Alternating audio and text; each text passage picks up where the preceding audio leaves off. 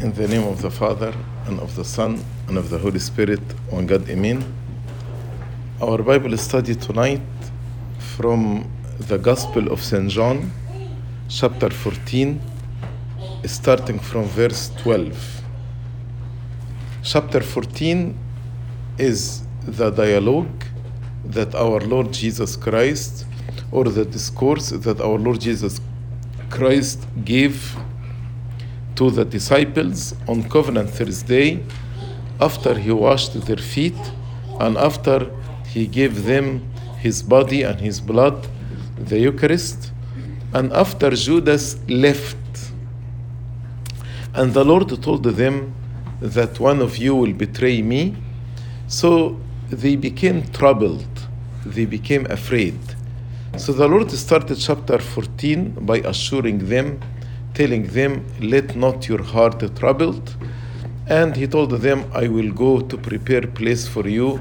And when I prepare a place, I will come and take you with me. So where I am, you will be with me. From actually verse 12, let's read verse 12.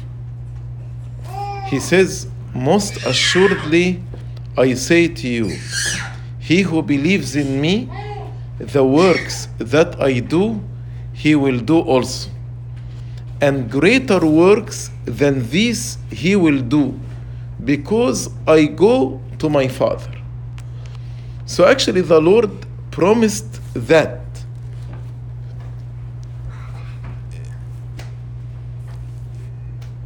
Promised before he leaves the world that the disciples will share in his power. The works I will do, you will do, even you will do greater works. So now he is offering them a fresh ground of consolation to comfort them because they were troubled when he told them about his departure. This fresh ground of consolation based on double consideration. The first one, that he will depart from them, but he will continuously abiding with them by his Spirit. As we read in Matthew chapter 28, I will be with you always unto the end of the ages.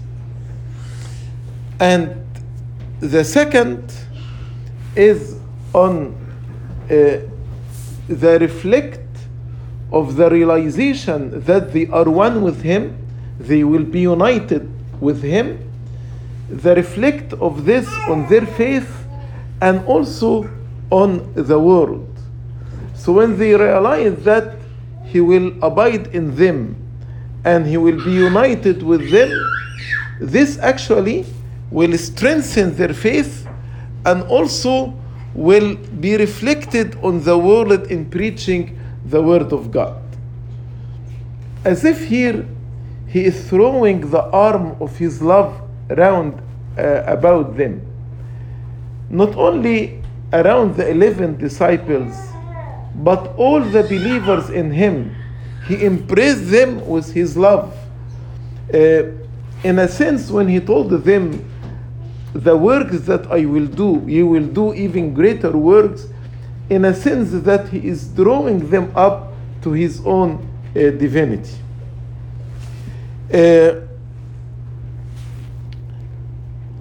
Whoever believes in the Son becomes one with the Son. And since I am united with the Son, then I will have the Son. If I believe with the Son and I am united with the Son, I will have the Son. And also I will have the Father also, because the Father is in the Son and the Son is in the Father. And in this way, I will be an instrument through which God, who dwells in me, can do the works in the world. If the Father and the Son and the Holy Spirit dwells in me, then I will be an instrument in the hand of God, and God through me can do his works in the world. So the very works of healing, helping men, even raising the dead, preaching the glad tidings to the poor and needy. All these, the believer who is united with God can do when God gives them these gifts, because God will distribute the gifts as He wills. And we saw in the book of Acts, for example, Paul raised Eutychus from dead. Peter raised Tabitha, Ghazal, from dead. So as the Lord told them, the very works I do, you will do even greater works. So, how can we understand this? Christ will do the same kind of work in us. So, in another word, the believer will do the same works of Christ when Christ dwells in him. So, Christ in me will do the same works. But what about greater works? How can we understand that we'll do greater works than His? Of course, in no way we will be greater than Christ. This doesn't mean that we are greater than Christ, but means that the power that will come from Christ after His ascension to heaven will do greater works through the apostles, because they are His representatives in the world. So in His ascension, after He is seated at the right hand of the Father, and after He has bound Satan on the cross, so when Christ ascended, He will do through us greater works than what He did during His life on earth. So, we should not understand the word greater works like in individual instances of miraculous power. No, but in the whole work of the church. So the church as a whole will do greater work because Christ is doing this work through the church, greater work than the time of His incarnation on earth. And the day of Pentecost witnessed the first fulfillment of this prophecy. 3,000 persons believed on Christ on that day. This never happened during the ministry of our Lord Jesus Christ on earth. Now Christ is working through the apostles and made 3,000 persons believe in Christ. And He gave the reason why we can do greater work. He said, because I go to my Father. As we read in verse 12, because I go to my Father. So the contrast here between works and greater work is between His humiliation during His incarnation, the 3 years and half that He performed His miracles on earth, and when He exalted after His ascension and seated at the right hand of the Father. So the comparison between the work done in His flesh and those done also by Him, but after His ascension and after binding the Satan. So the earthly work of Christ have ceased after His ascension to heaven. Now He is gone to the Father, and the disciples and the believers, His representative on earth, He will do in them greater work. So we are His representative on earth as He is our representative in heaven before the Father. So we will do His work, and the work will be greater, because now He is seated at the right hand of the Father. And He will do whatever we ask in His name. Whatever we ask in His name, He will do for us. Verse 13, and whatever you ask in my name, that I will do, that the Father may be glorified in the Son.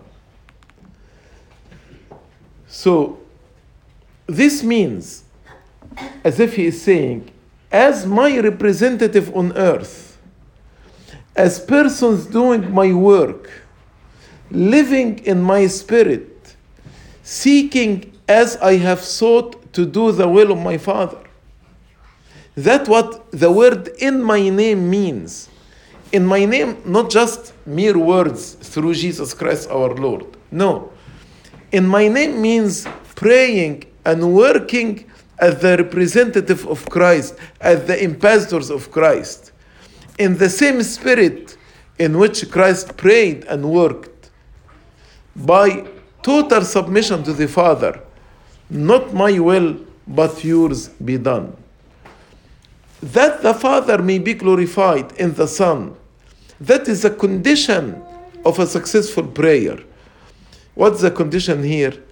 That every work we do and every prayer we pray will be for the glory of God, will be for the furtherness of the kingdom of Christ on earth, not for personal glory, that the Father may be glorified in the Son.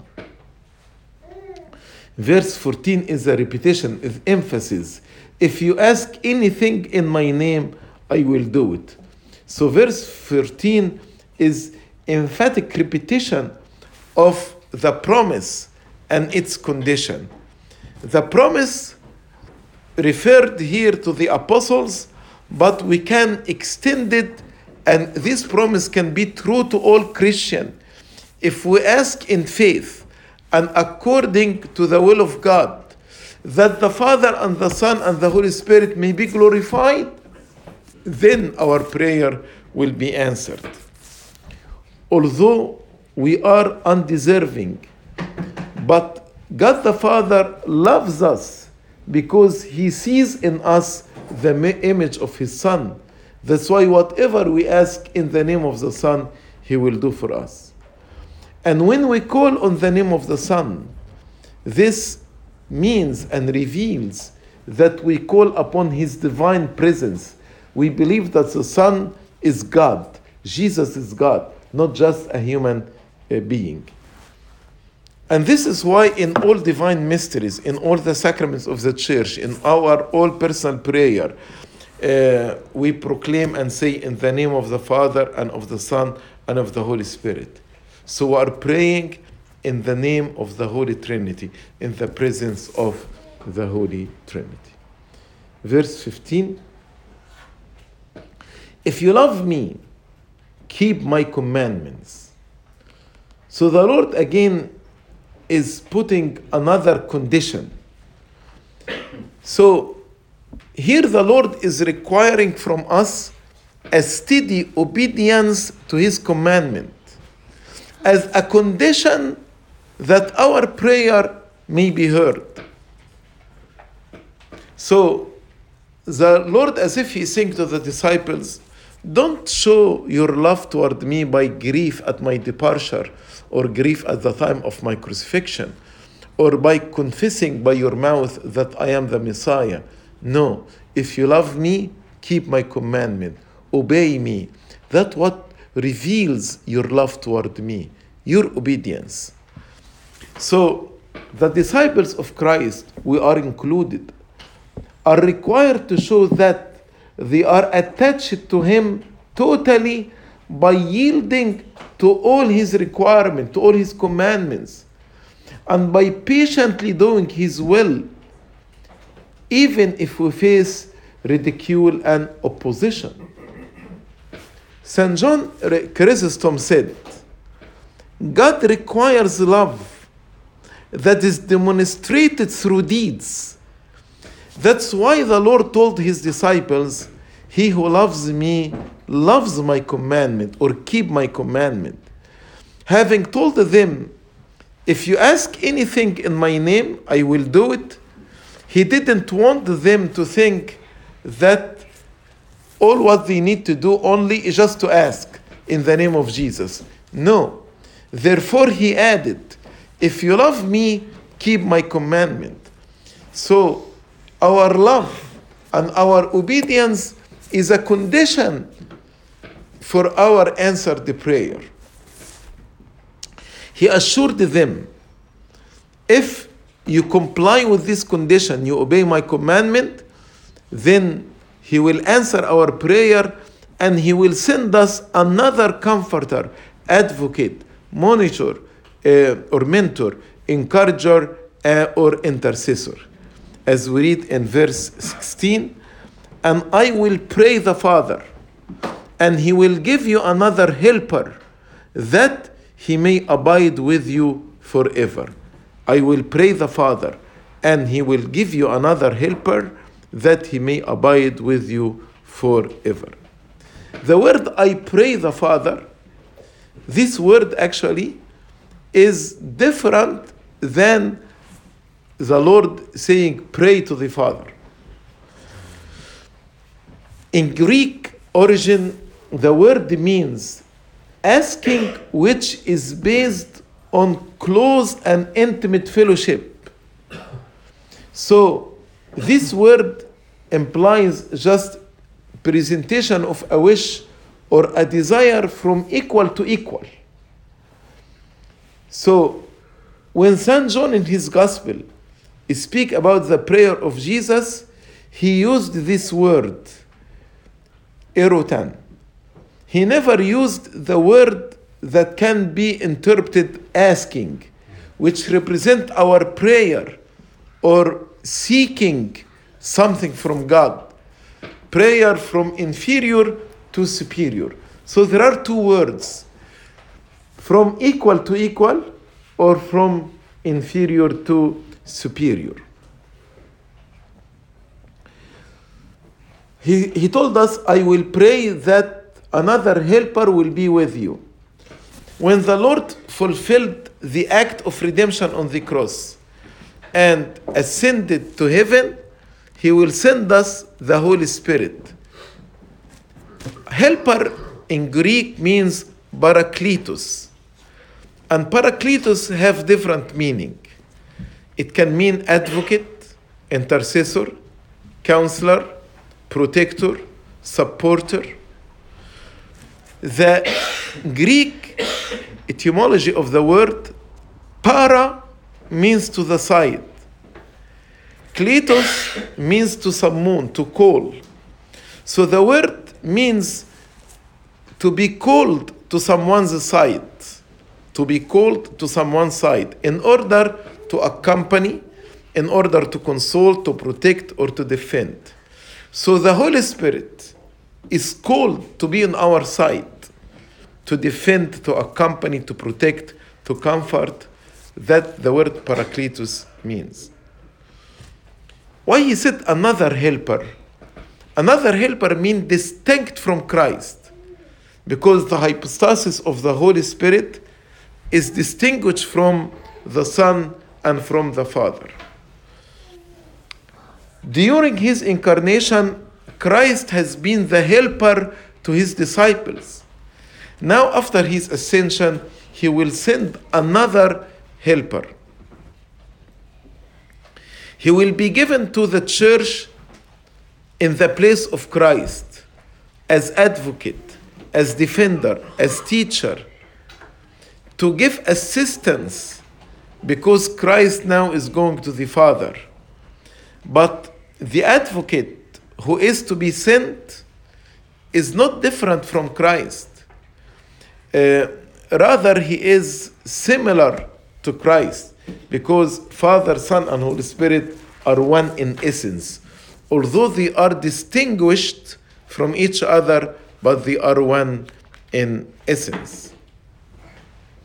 And he said, this helper, he will abide with you forever, forever. So the thought of permanent abiding is opposed to the separation that about to happen when Christ dies on the cross and then he ascends to heaven. So here the Lord is comforting them.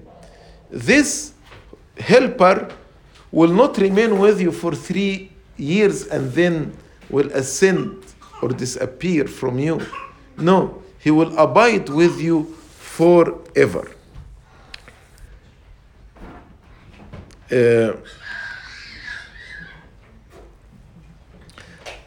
Yes, we can say the Lord will come again to them when the Holy Spirit descends upon them. For example, through the Holy Spirit, we pray on the bread and wine, and we'll have the body and blood of our Lord Jesus Christ with us on the altar.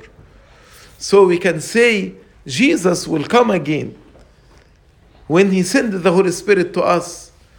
So the spiritual presence of the Lord Jesus Christ, we will feel it when the Holy Spirit comes upon us. What is the work of the Holy Spirit? To comfort the disciples, to teach them, to remind them of the truth, to help them in their work, to advocate their cause, to assist them in advocating the cause of Christianity in the world, and in bringing sinners to repentance. That's the work of the Holy Spirit in us.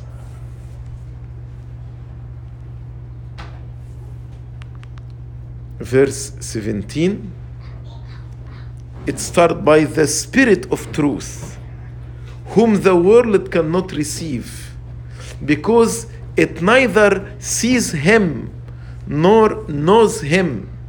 But you know Him, for He, the Holy Spirit, dwells with you and will be in you. So now he is explaining what he meant by another comforter. The other comforter that was mentioned in verse 16, he is the Holy Spirit, the Spirit of truth. The Holy Spirit is called the Spirit of truth because the Holy Spirit is the one who revealed all the truth in the scripture. As St. Peter said in 2 Peter 1:21, no word of prophecy came by private interpretation, but the men of God spoke inspired by the Holy Spirit. So the holy men wrote the scripture inspired by the Holy Spirit. So he is the Spirit of truth.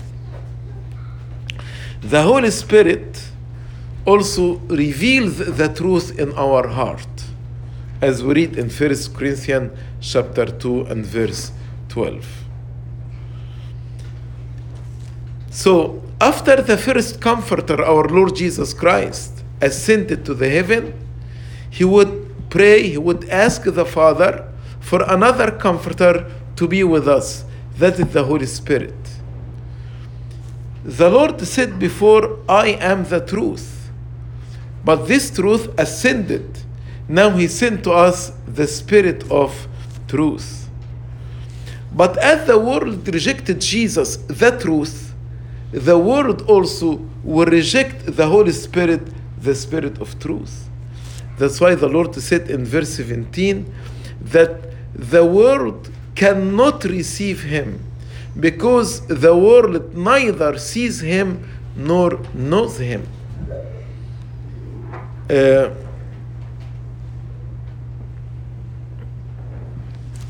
St. John in first letter chapter 3 verse 24, he said, though this we know that he abides in us. Through this we know that he abides in us. How we know that God is abiding in us? By the Spirit whom he has sent, by the Spirit whom he has given us. So when God sent us the Spirit to abide in us, in this way God, the Holy Trinity, abide in us. But the unbelieving world, caring only for the things of the senses, has lost its spiritual perception. No spiritual perception. It has no eye to see, nor heart to know the spiritual things, because spiritual things are discerned spiritually only. The Spirit of the truth, which the world does not know, is the basis of knowledge in believer. We know through the Holy Spirit. He will teach us. He dwells and remains with us. He will live in us, and we will know Him as long as we are steadfast in Him. We will know Him and He will teach us. St. Augustine said, He is seen in an intangible manner, and it is impossible to possess any knowledge of the Holy Spirit if He does not dwell in us. So, to know the Holy Spirit, He must dwell in us. Through the indwelling of the Holy Spirit, we will know Him.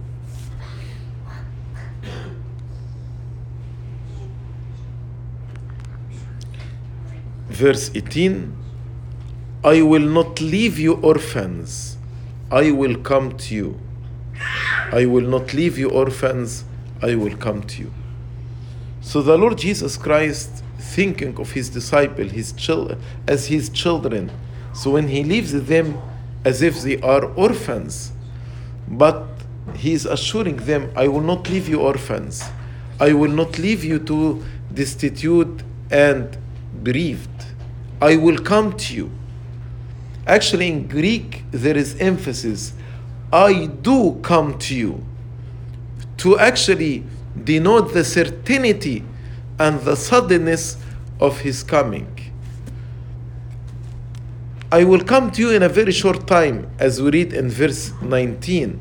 A little while longer, and the world will see me no more. But you will see me, because I live, you will live also. Little longer. Little, why little? In a very short time. On the third day of my resurrection, he rose again from the dead and appeared to them for 40 days. I told you this conversation happened when? On Thursday. He died on Friday, then they saw Him on Sunday. So He told them a little longer. A little while longer. Also, when the Holy Spirit will abide on them, He will abide with them forever. Jesus will be with us forever. St. John Chrysostom said, as the disciples did not understand the words spoken to them and were not sufficiently comforted, when the Lord told them, I will send you another comforter, the Holy Spirit is the Spirit of truth. These words they could not comprehend, they could not understand. That's why the Lord repeated and told them, I will not leave you orphans. They had prayed for that more than anything else. The disciples prayed that God will be with them. They don't want to live as orphans. And the Lord's words here, I will come to you, clarify that He would come again to them. You will see me in the 40 days from resurrection and ascension. But you will see me again in the spiritual sense after the descent of the Holy Spirit. So the word have their first fulfillment in the 40 days. But these appearances were themselves steps in the education which was leading the disciples from a trust in the physical to a trust in the spiritual presence. So during these 40 days, during the appearance, the Lord changed them or moved them from to trust only in the physical presence of Christ to trust in the spiritual presence of Christ. To the world, the grave, the tomb, was the closing scene for Jesus Christ. They saw Him no more. They thought of Him as dead. But to the believers who had the power to see Him, He appeared as living for 40 days. and in very deed was more truly with them and in them than he had been before, after his ascension to heaven. St. John Chrysostom said, the Lord is telling them, I will come to you in a manner that is different from my coming the first time. His word, because I live, you will live also, indicate that the cross will not separate us until the end of the time. It would just make me disappear for a short while, 3 days. We believe that the Lord Jesus Christ was referring not only to his present life, but also to the life to come, when he said, because I live, you will live too. You will live not here on earth, but in eternal life. Verse 20. In that day, or at that day, you will know that I am in my Father, and you in me, and I in you. I in my Father, you in me, and I in you. In that day, which day? Which day? So, maybe that's the day of his resurrection. Maybe it's the day of the Pentecost, when he sends the Holy Spirit. So it can be on the day of resurrection when he appeared to the disciples in the upper room, or the day of the Pentecost. You will know that I in the Father when you see my resurrection, and I in you and you in me. The knowledge of these things promised design a more clear and distinct knowledge. Something for them was known already, but not so perfectly as should be hereafter. So now they know, or they hear the word, the Lord is telling them, I am in you and you will be in me. But on that day, on the day of resurrection, and on the day of Pentecost, they comprehended in a clearer way the word that the Lord spoke to them before his crucifixion. So before his crucifixion, they heard the word, but it was not clear what did he really mean, but I will be in you and you in me. But after the Pentecost, this indwelling became clearer to their mind. That's why the Lord said, at that day, when you should be alive in flesh again, in my body again, when you see me raised from the dead, then you will believe that I in the Father, because now I am declared the Son of God with power, as St. Paul mentioned in Romans chapter 1.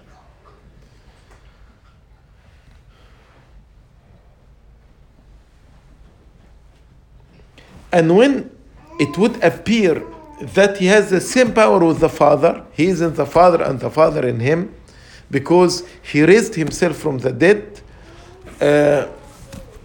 and he raised as our first fruit, representing us, and all of us will be raised in his second coming. He rose from the dead for our justification.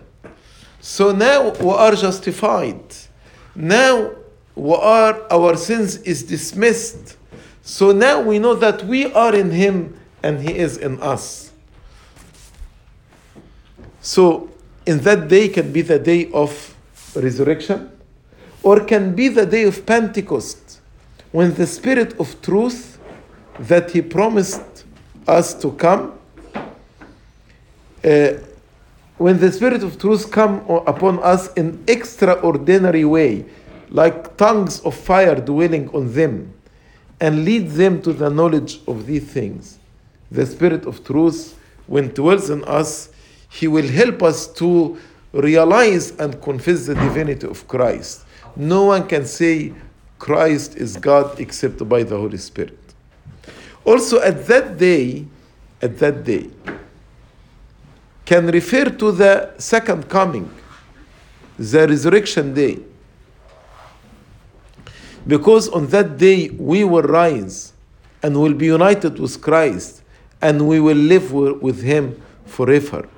And in that day we will have perfect knowledge of this several union, how Christ is in the Father, and how we are in Christ, and how Christ in us.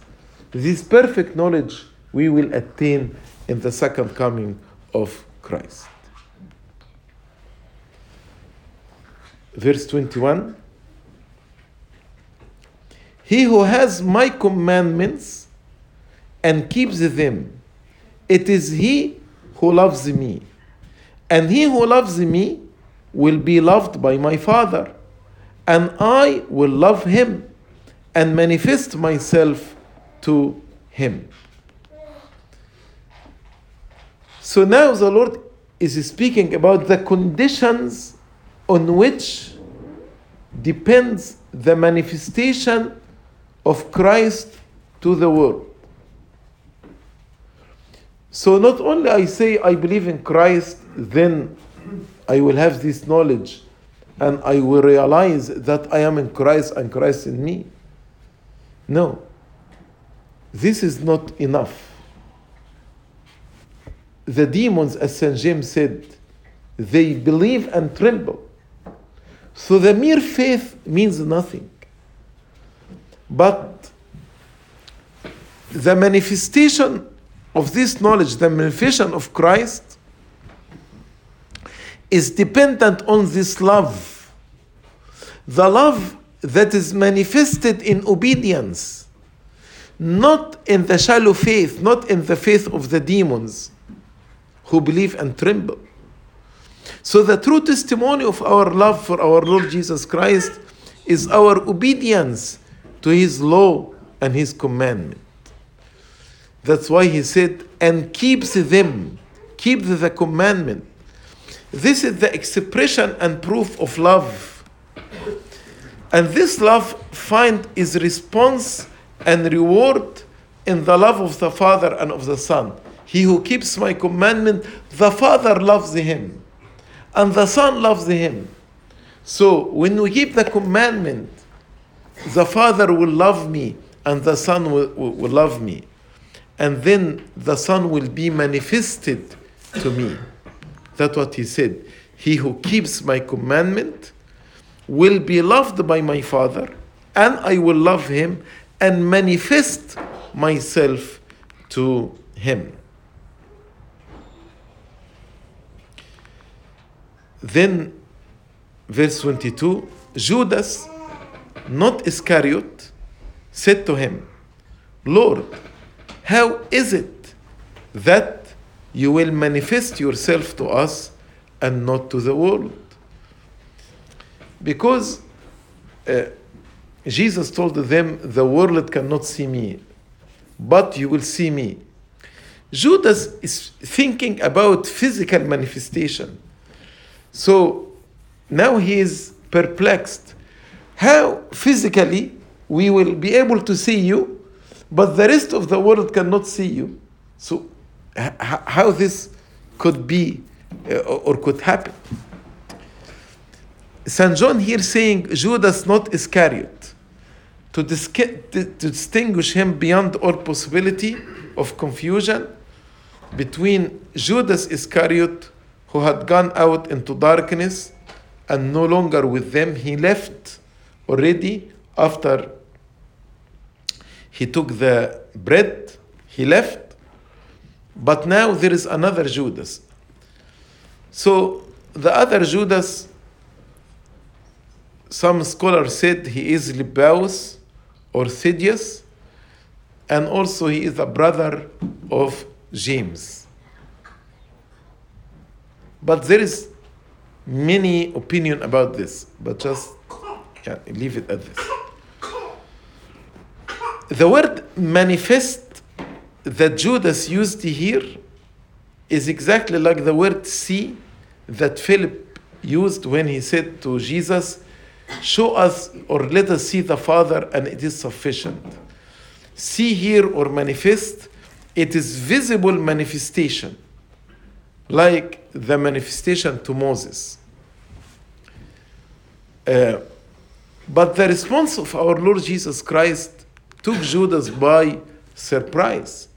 He's asking, how come you will be able to manifest yourself to us and not to the rest of the world? Verse 23, Jesus answered and said to him, if anyone loves me, he will keep my word, and my Father will love him. That's a repetition.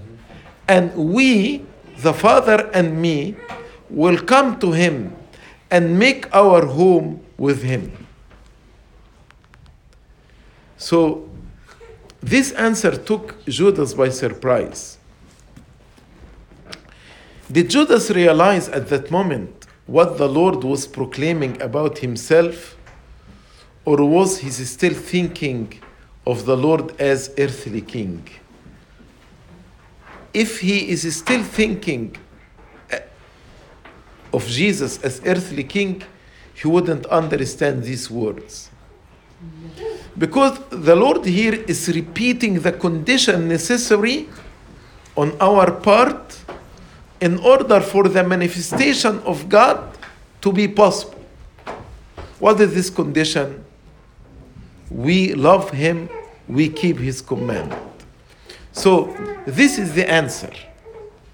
The world, in its unbelief and rejection of Christ's word and Christ's commandment, and because the world will not have the spirit of love, so the world cannot receive this manifestation. So why the world will not see Christ? Because they did not love God, because they did not obey his word. But whoever believes in me and loves me, then the Father will love him.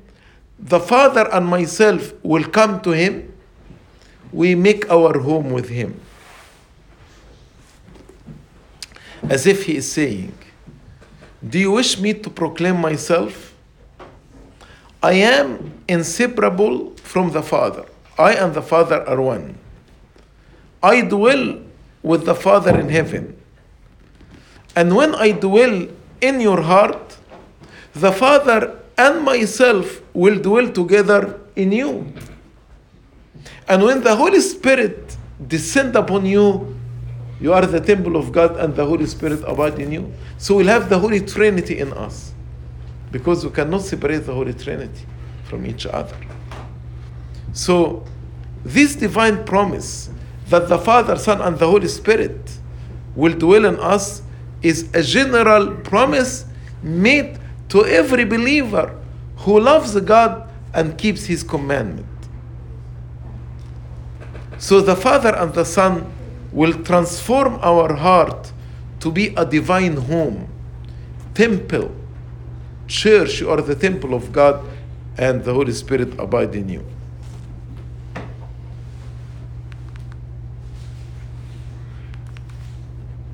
So he has shown us in this verse 23, how the Father and the Son can take up their dwelling in the hearts of the believer.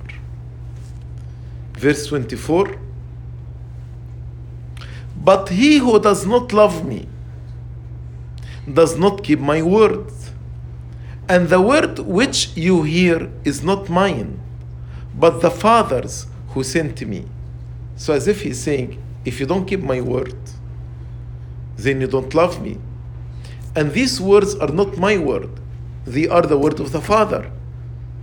So that's why the Father and the Son will not come and dwell in the heart of the person who does not keep my word. So in this verse 24, show how they could not be manifested to the world. Why? He's answered the question. Why the world cannot see Christ or the Father? He that does not love Christ does not keep his word. And the word of Christ is the word of the Father. And he has rejected the love of God, who is revealed in the Son. So the person who rejected the love of God that's revealed in the Son has closed all the channels of communication with God. That's why God will not be manifested to him. God cannot dwell with him because there is in him nothing which can be receptive of the divine presence. There is nothing in the world can be receptive of the divine presence. Verse 25. These things I have spoken to you while being present with you. So, now Jesus, from verse 25 to the end of the chapter, to verse 31, he returned to a further discussion about the Comforter, the Holy Spirit, and what the Holy Spirit will provide to us after the ascension of our Lord Jesus Christ. So the Lord is saying to them, I taught you while I was personally present with you. But now I will ascend to the Father. And there are much more that you need to learn that you did not receive yet. So the Holy Spirit will fulfill this need. After I ascend, the Holy Spirit will teach you and also will interpret my teaching and my words to you. That's why he said, verse 25, these things I have spoken to you while being present with you. 26, but the Helper, the Holy Spirit, whom the Father will send in my name, he will teach you all things and will bring to your remembrance all things that I said to you. So he will teach you things that I did not teach you. And also he will bring to remembrance that what I taught you. He will interpret to you. He will give explanation to you.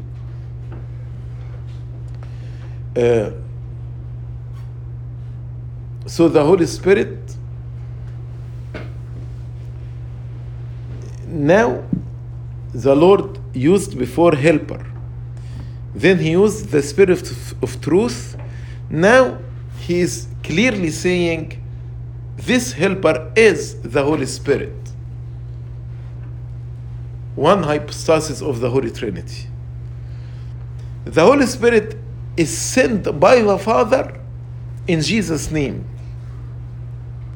And he will bring to remembrance, he will remind them of the teaching of Christ. And I want you to notice that the Lord, when he spoke about the Holy Spirit, he used he, third person. Not it, even in the Greek. Because he's speaking about the third person of the Holy Trinity. So it is theologically incorrect if you refer to the Holy Spirit as it. No, it should be he. The Holy Spirit will not teach new truth because all the truth has been communicated with Christ. He will not teach something that's contradicting the teaching of the Lord. But the Holy Spirit will bring to remembrance, will interpret, will explain, will elaborate more about the teaching of Christ, what the living Logos had spoken during his ministry on earth. Verse 27. Peace I leave with you. My peace I give to you. Not as the world gives, do I give to you. Let not your heart be troubled, neither let it be afraid. So this chapter started by let not your heart be troubled, and the Lord is repeating it again. So again, seeing grief on their faces, seeing an anxiety on their faces, when he told them, I will depart, Holy Spirit will come with you, and they cannot understand the depth of these words. So Christ, being about to die and leave his disciples, now makes his last will and testimony. And as the best legacy he could leave them, he bestowed peace unto them. This peace, not just word, as we say, peace be with you, but it is power that impart peace in their heart.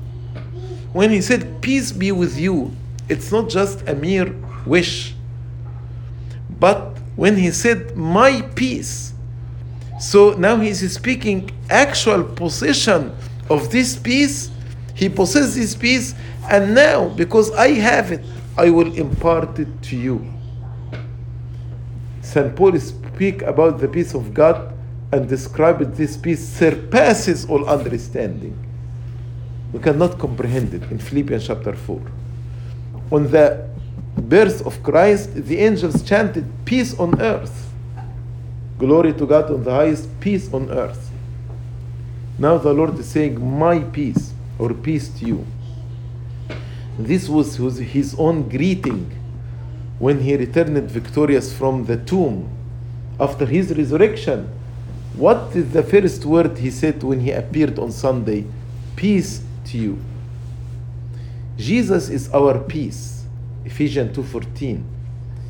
This peace is the farewell gift to the disciples from whom he is now departing to the cross, then resurrection and ascension to heaven.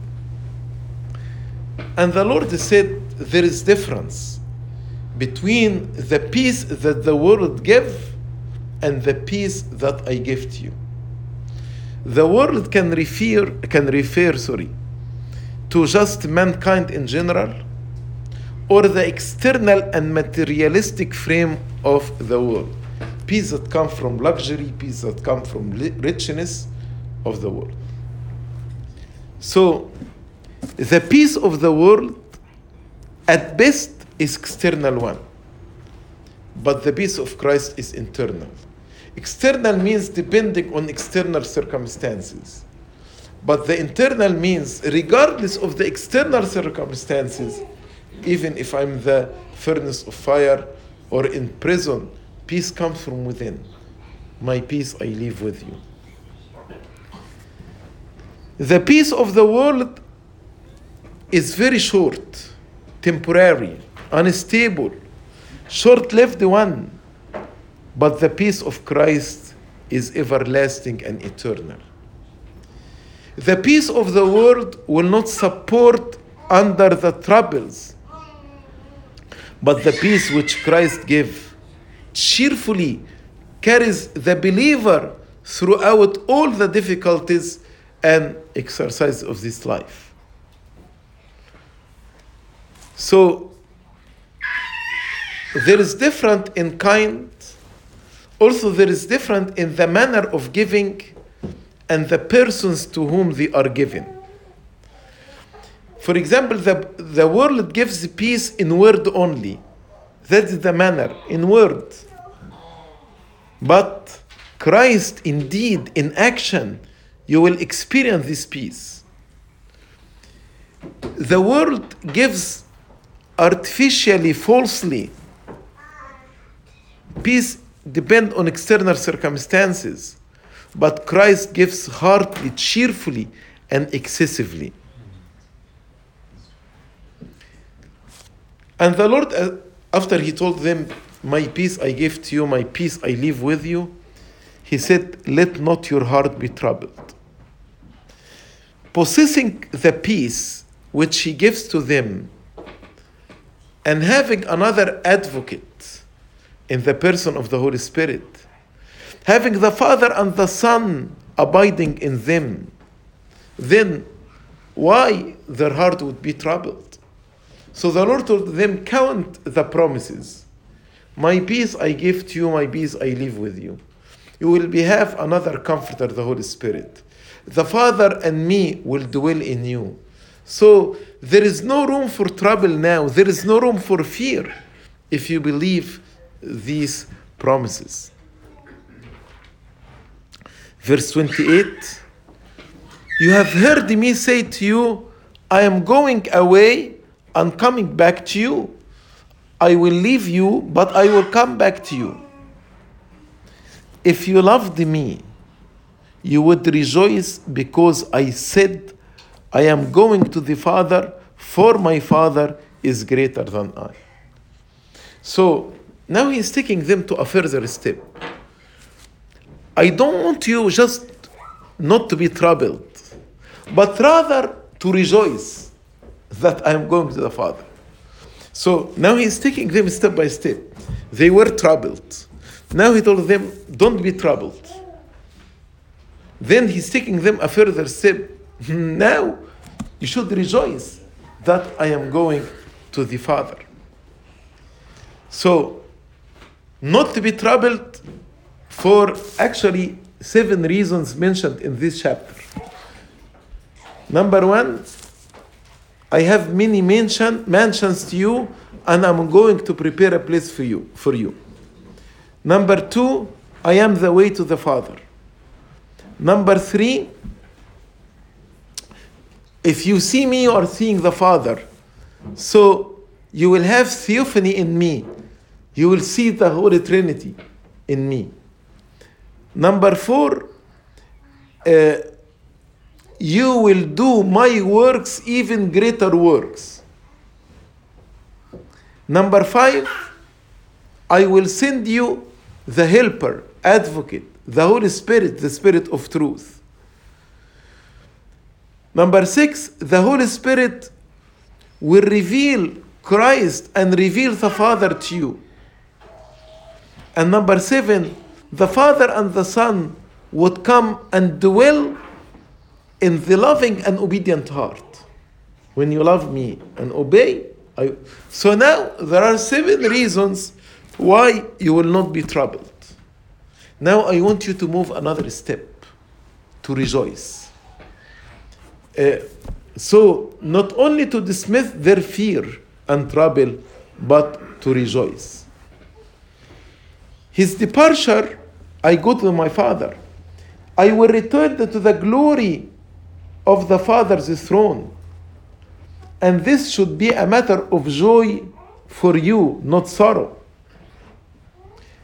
True love, if you really love me, true love seek another's good, not my own selfishness. Their sorrow at his departure has its root in their selfishness. They want him to be with them. As when we sorrow when our beloved or loved ones depart from us. But perfect love would cast out fear. I'm going to the Father. And if Jesus and the Father are one, I'm going to the Father to the glory, so you will be happy. But he said, because the Father is greater than me. He said, I'm going to the Father, and the Father is greater than I. So if Jesus and the Father are one, how can the Father be greater than the Son? The Father is greater than the Son regarding the human nature of the Son. He was crucified. The Father was not. So Jesus is speaking here in his incarnation, when he became man. St. Paul explained this in Philippians chapter 2 from verse 6 to 8. He said, in his divinity, he has glory equal to the Father. Yet, he humbled himself on our behalf and took on our humanity.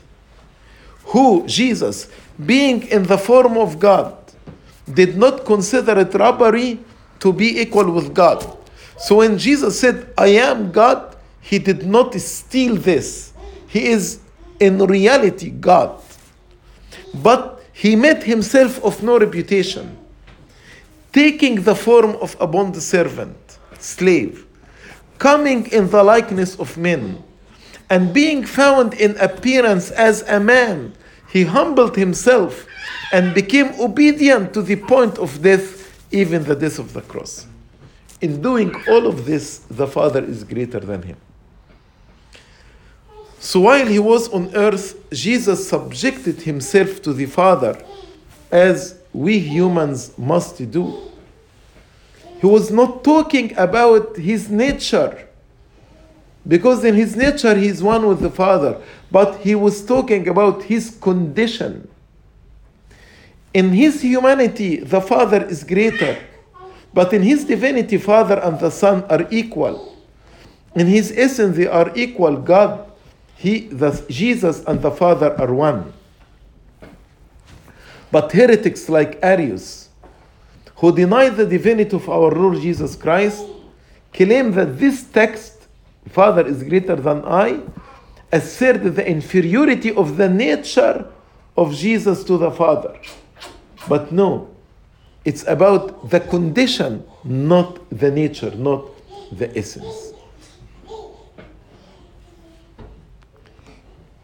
Unless somebody believe when the Lord said, my Father is greater than I, unless somebody believe that Jesus is inferior to the Father, verse 29, the following verse, he said, and now I have told you before it comes, that when it does come to pass, you may believe. Believe what? Believe that I and the Father are one. So, I am telling you this in a prophetic way. So, this passage is a strong proof of his divinity. So, the omniscient God, the all-knowledgeable God, only God can tell of the things before they happen. And Jesus now is telling us about what will happen before they come. Then he is God. So, the disciples and the believer, when the series of events will take place, they will believe that he is God. When they see him going to the Father, doing all what he said he would do, and all what he said he was, they see these are true about him, then they will believe.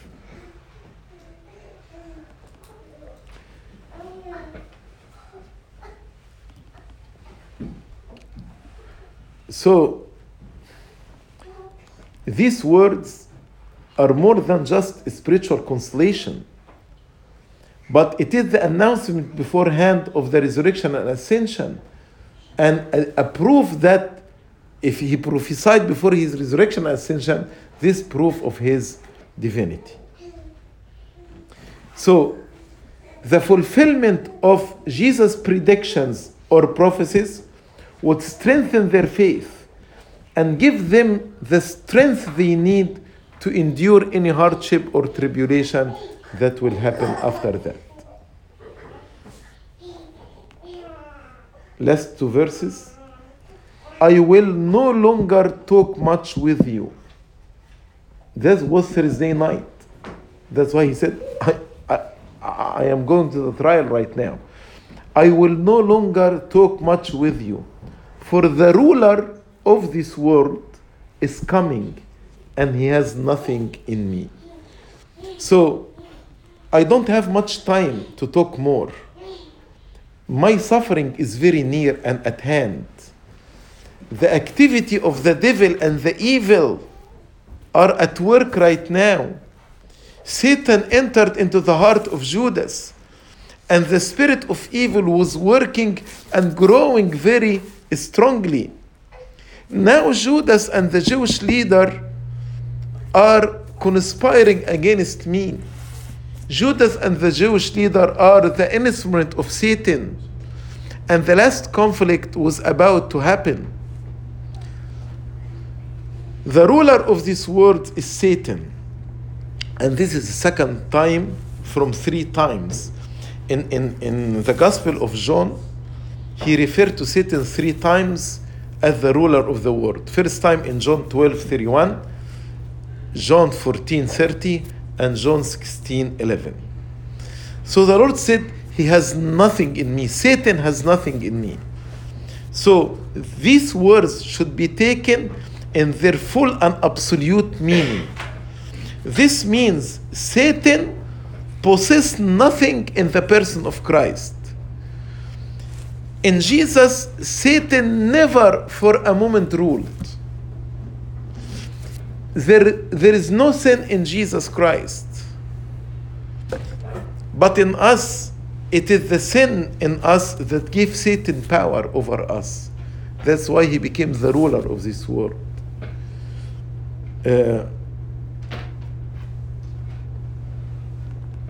So, when Jesus actually delivered to the cross, his surrender is done by his own will and authority alone. We should not understand that Satan defeated Jesus. No. His surrender to the cross and surrender of himself to the Jews is entirely voluntary, not because of defeat. Why the Lord referred to Satan, ruler of this world? Why he did not say Satan? For two reasons. Number one, to tell us or to point out how powerful our adversary is. This adversary that I'm about to engage with. And the second reason, to bring to our attention that we expect from the world hatred, persecution, because the world is ruled by Satan. And if Satan is the ruler of the world, then he will have such influence on the mind of the people of the world. So they will hate us and they will persecute us. So, ruler of the world, first reason, because Jesus will actually engage with this powerful ruler of the world, but he will defeat him on the cross. And to us, that the world is ruled by Satan, so what we expect from the world? Hatred and persecution. The last verse, but that the world may know that I love the Father, and as the Father give me commandment, so I do. Arise, let us go from here. So, but the world may know that I love the Father. He has asserted that he is without sin. Satan has nothing in me, which makes his act wholly self-determined. His act on the cross, I determined this completely by my own will and authority alone. Why I did this? Jesus is saying, because I love the Father. And the Father, his will to save the world. And as the Father say, I do. So as if he is saying that the world may know that I love the Father. And because of my love to the Father, and the Father give me commandment to save the world, so I do. So I offer myself as a sacrifice because I love the Father. And the Father give me commandment to save the world, so I'm doing this commandment. So now he is expressing his subordination of his own will to the Father's will. So now he told the disciples, Satan has nothing in me, to strengthen their faith, that when they see him crucified, this was not defeat at the hand of Satan. In fact, all of this was planned even before the creation of the world. The Son will have to save the world by his suffering. This is the will of the Father and the desire of the Son. So this was the reason why the Lord asked his disciple to arise and leave this place. And after he said, but the world, that the world may know that I love the Father, and as the Father give me commandments, so I do. Arise, let us go from here. Arise, let's go from here. Arise, I'm going by my own will to deliver myself, to surrender myself by my own authority to the cross. So now That is why the reason the Lord asked his disciples to arise and to leave the place, so he would deliver himself to death. As St. John Chrysostom said, the Lord spoke these words to lift up the spirit of his disciples. He wanted to let them know that he was going to death willingly and not due to any coercion. He went to Gethsemane willingly. He could hide himself in a mountain, but he went to Gethsemane where Judas knew that he's going there to deliver himself to death by his own authority alone. This actually concludes chapter 14 from the Gospel of St. John. Glory be to God forever and ever. Amen.